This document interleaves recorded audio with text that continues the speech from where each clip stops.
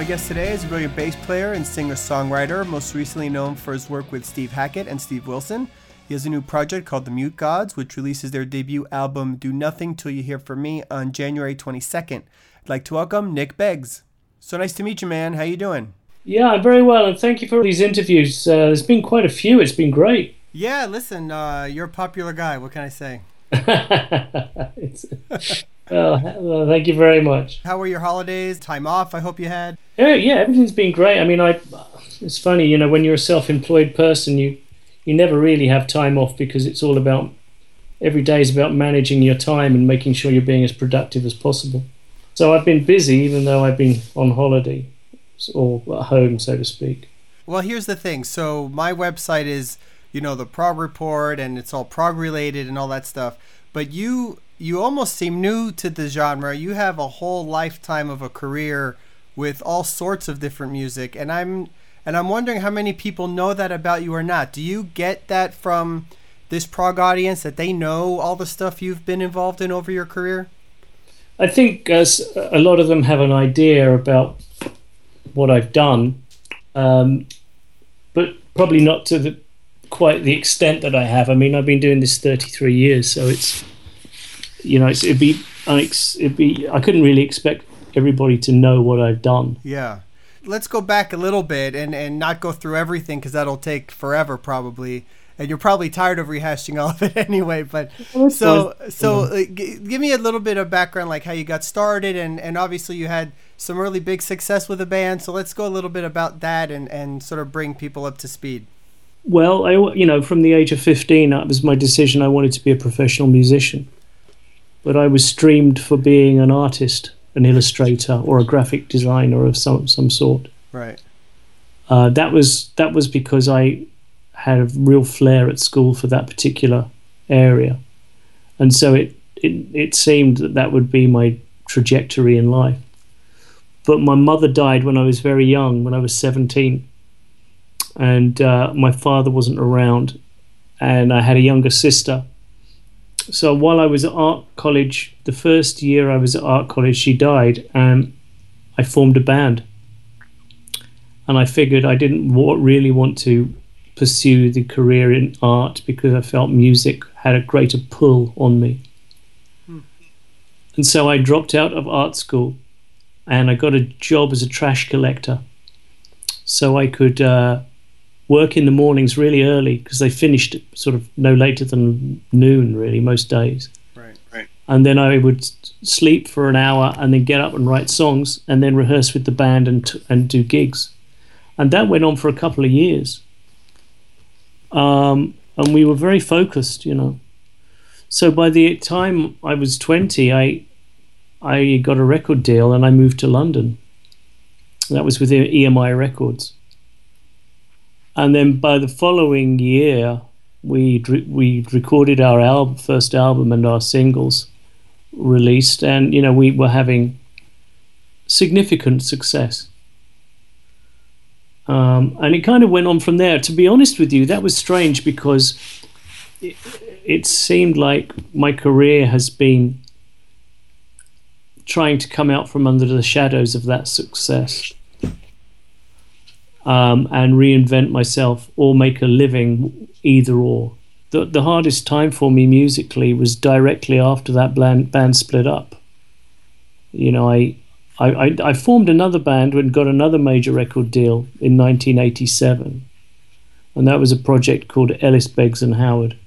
And it went on like that, sort of stepping from one project to the other, trying to make projects work and find a musical voice with them, until I got to a point where I thought, I'm just going to focus on being a musician, because being an artist is so difficult. And also I think I had a lot of confidence knocked out of me during the 80s, to the point where I got to the 90s and figured, okay, this is it now. I'm a musician and I'm just going to do sessions, I'm going to tour, I'll do whatever's necessary. I taught, I became a lecturer, I would give recitals, solo recitals on Chapman stick. So it was sort of portfolio. It was a lot of portfolio work, you might say.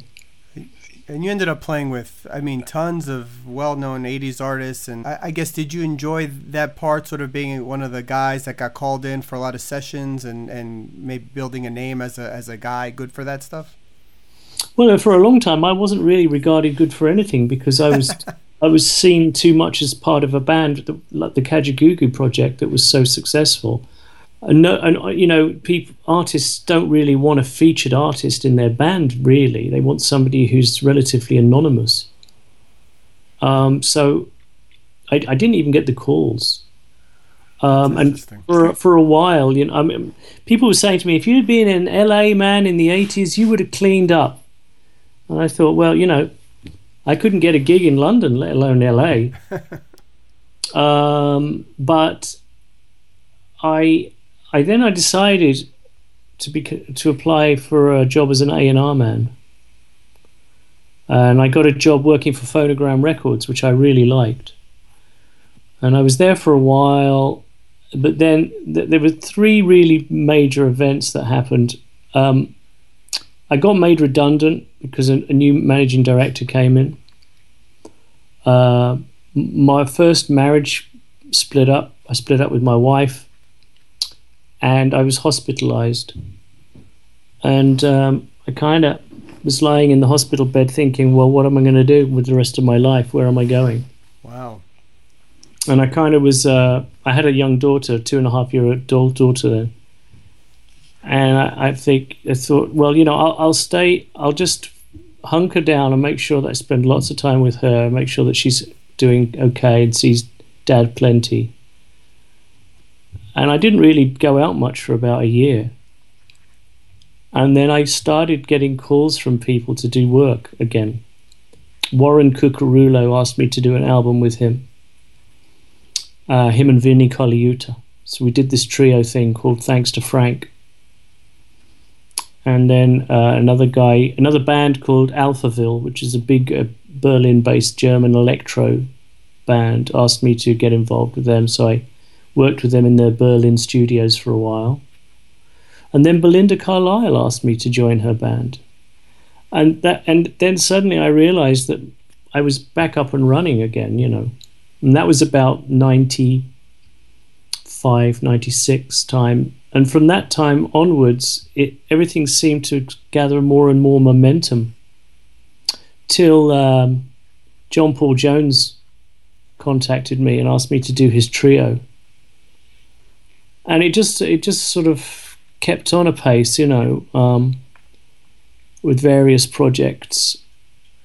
But I never thought about being an artist again until a couple of years ago when Thomas Weber, Inside Out Records, suggested it to me. Right. And I hadn't thought about it because, I remember being called up by Trevor Horn in the 80s after the split up of Kajagoogoo. And he said, come down to my studio, I wanted to talk to you. So I went into his studio, and there was Trevor Horn and Steve Lipson sitting in the main studio at Psalm, and I brought my demos along. And I'd been working with a guy called Brian Robertson, who was the guitarist from Thin Lizzy, and I'd written some songs, and we'd demoed them together. And Trevor and Steve Lipson just kind of tore these songs apart, and I figured, you know what, I'm not cut out to be a solo artist.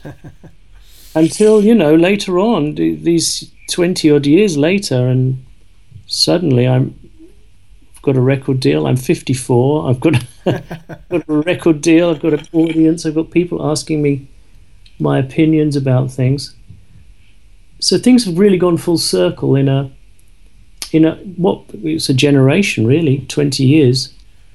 Well, the first time I got wind of you and started knowing you by name musically, if I can recall this, is with the Steve Hackett stuff and the live performances. And, the way you play and sing and all this stuff that you do on stage, it's as captivating as all the other musicians on stage. And a lot of times the bass player's in the background, you don't notice him, that type of thing. Yeah. And so it's like, well, who's that guy?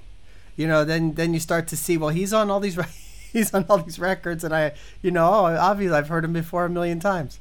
So, how did you get in with Steve Hackett and sort of down that road then with Steve Wilson and now, being with those bands kind of all the time?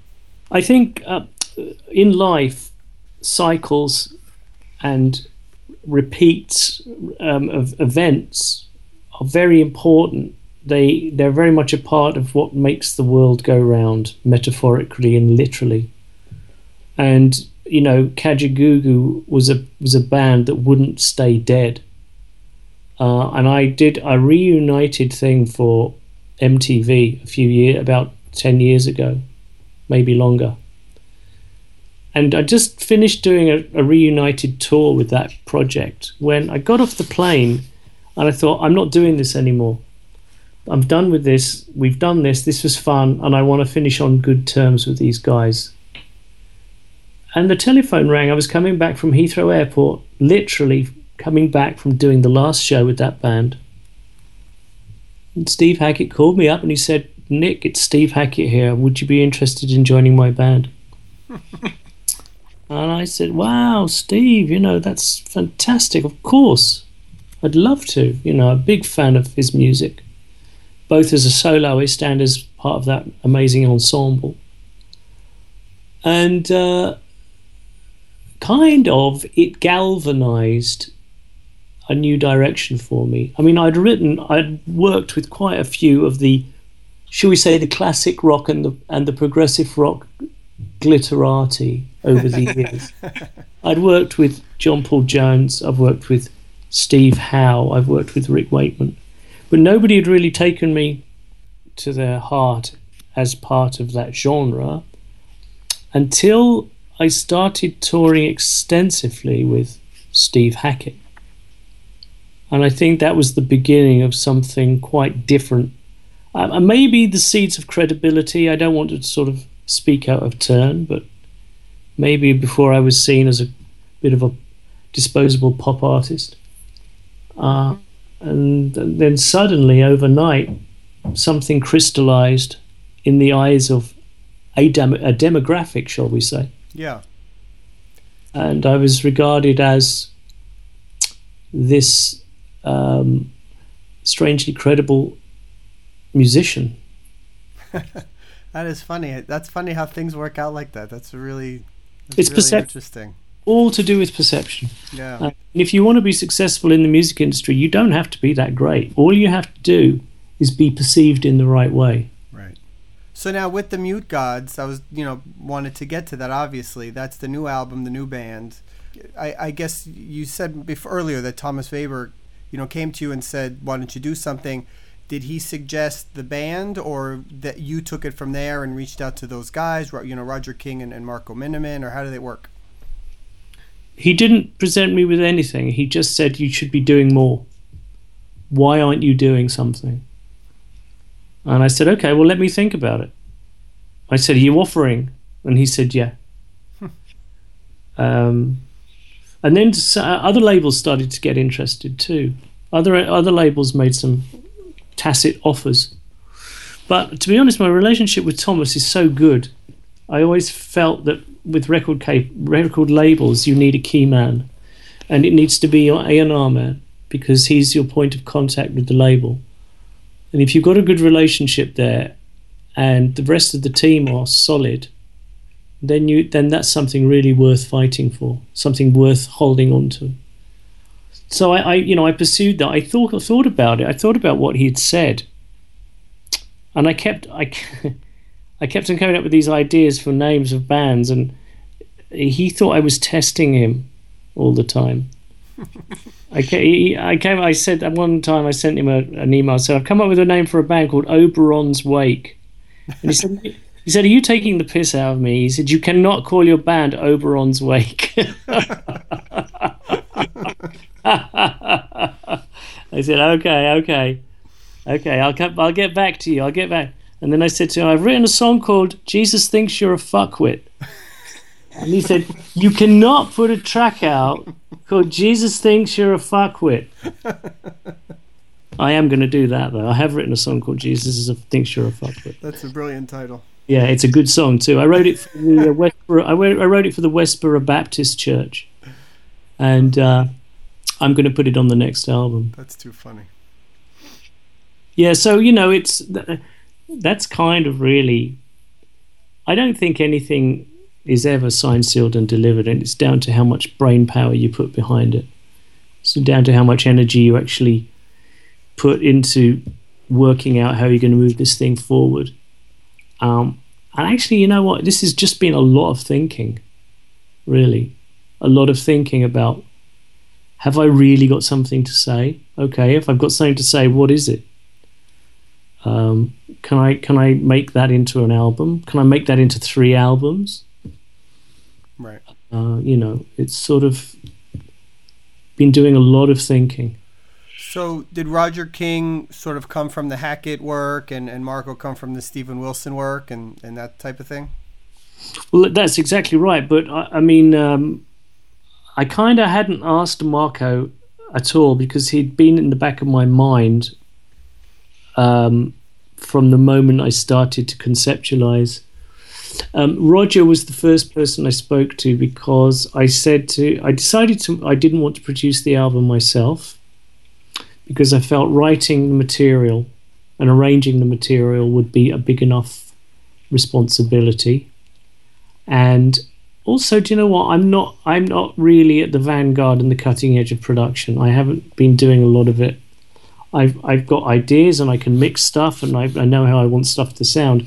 But Roger is a tremendously gifted production engineer, mastering engineer, and then on top of that, he's a genius musician. And I felt he would be somebody who would be very honest with me about whether this was going to be good enough. Right. So I wrote a bunch of stuff and I said, why don't we check out.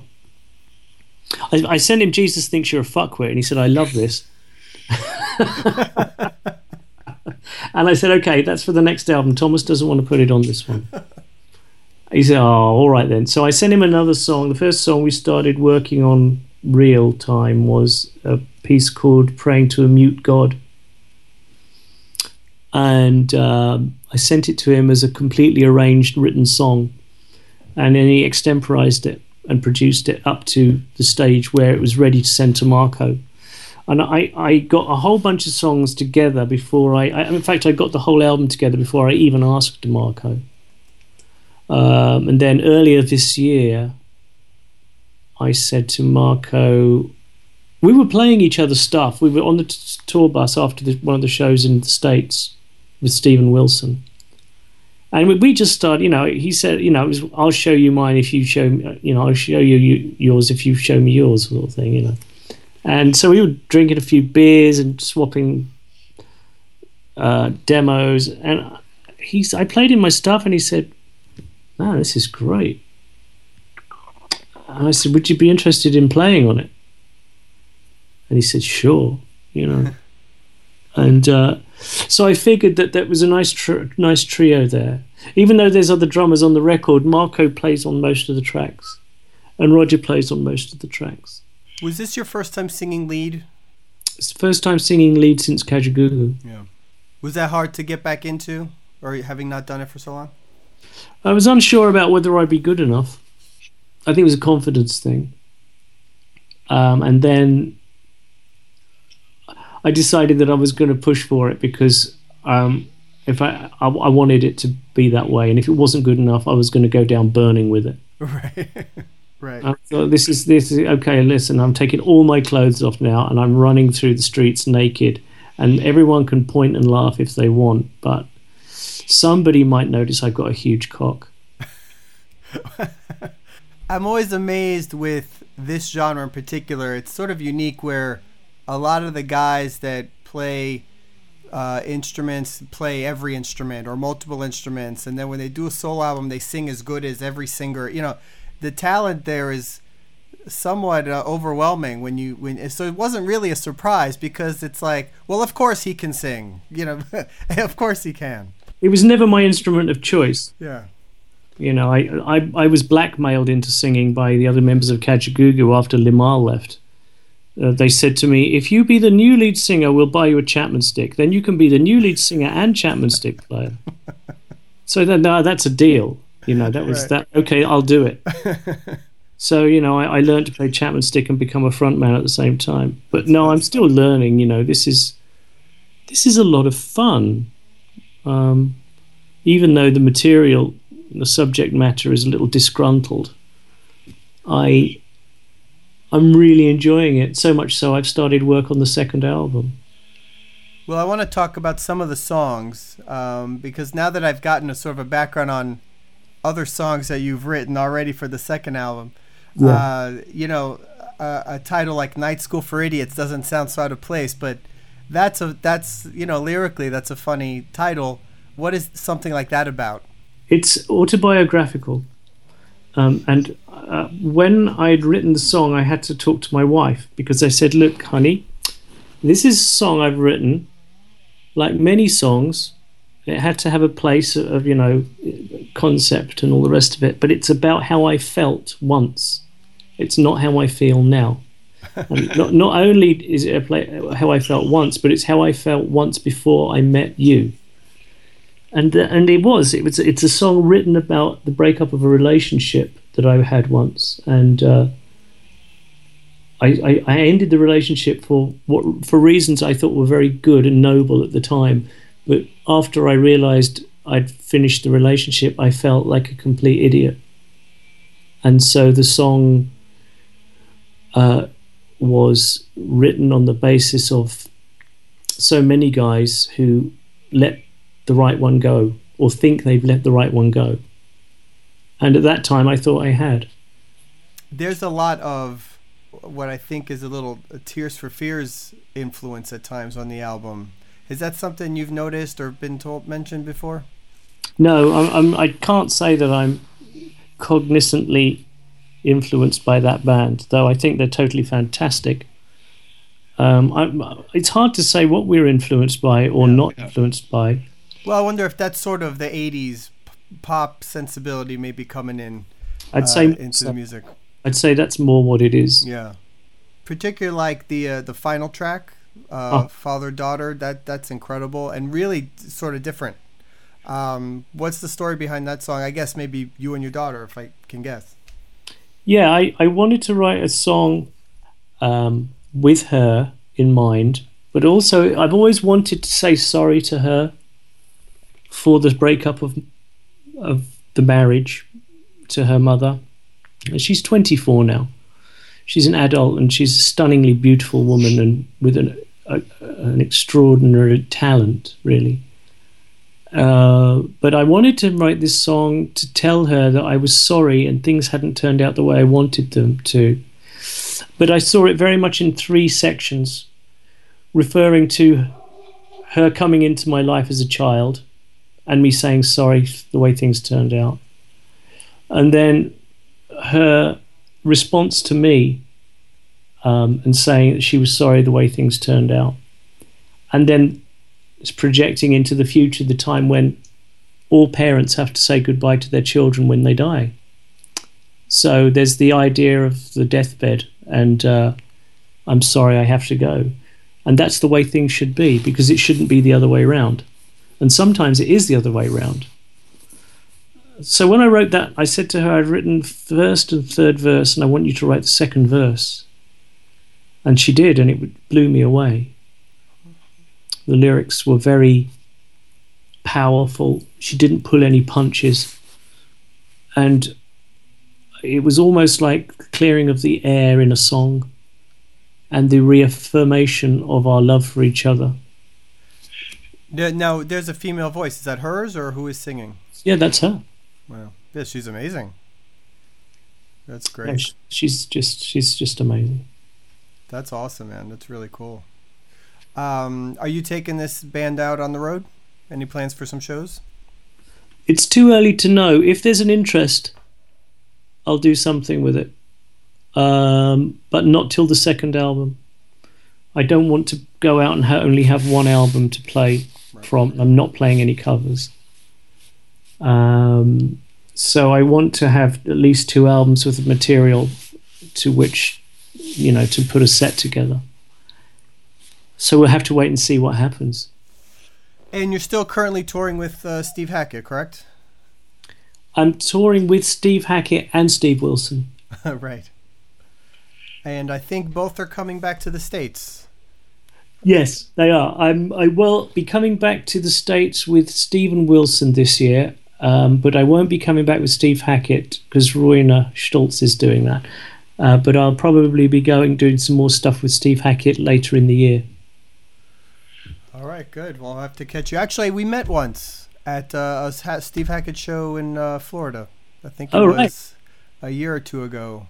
So are you in Florida now? I am. And what's the weather like there? Hot. Always. It's always hot and humid. I have a friend who lives in Florida. Do you ever travel? I mean, outside of touring, or it's only when you're on the road? Well, I travel so much that I try to keep any other traveling to a bare minimum. Right. When I get home, I don't like to go out much. But no, I've been to Florida a few times, purely from work base. Musically, you're kind of really in many directions, and now you're sort of doing, prog stuff. What do you like to listen to when you're not being a musician? Classical music. Really? Okay. I love all classical music. Oh, actually, that's not true. I'm not a big fan on opera. I love choral music. I love Mozart and all the greats. Mozart's piano concertos, I think, is my favorite. If I had to pick one body of work, his piano concertos are just stunning. But I love all classical music. I like a lot of modern classical players like Patrick Hawes, Carl Jenkins. I'm a little bit bored of listening to music per se in the rock genres because there's not a lot of great new stuff. But classical music is always playing in my house. Nice. Well, listen, man, it was really great to finally talk to you. I love the album. I love everything you do. Well, thank you. Of course, when you're here with Steve Wilson, hopefully, we can see you. I might be catching the New York show. Cool. Which will be great. Well, Happy New Year, Roy. You too, man. Great to talk to you. Yeah. All right, I'll be in touch. All the best. I'd like to thank Nick for the interview. We're going to close with the title track off of the Mute Gods album. For more information and upcoming interviews, please check theprogreport.com, follow us on Facebook, @theprogreport on Twitter, or download the podcast from iTunes. Thanks.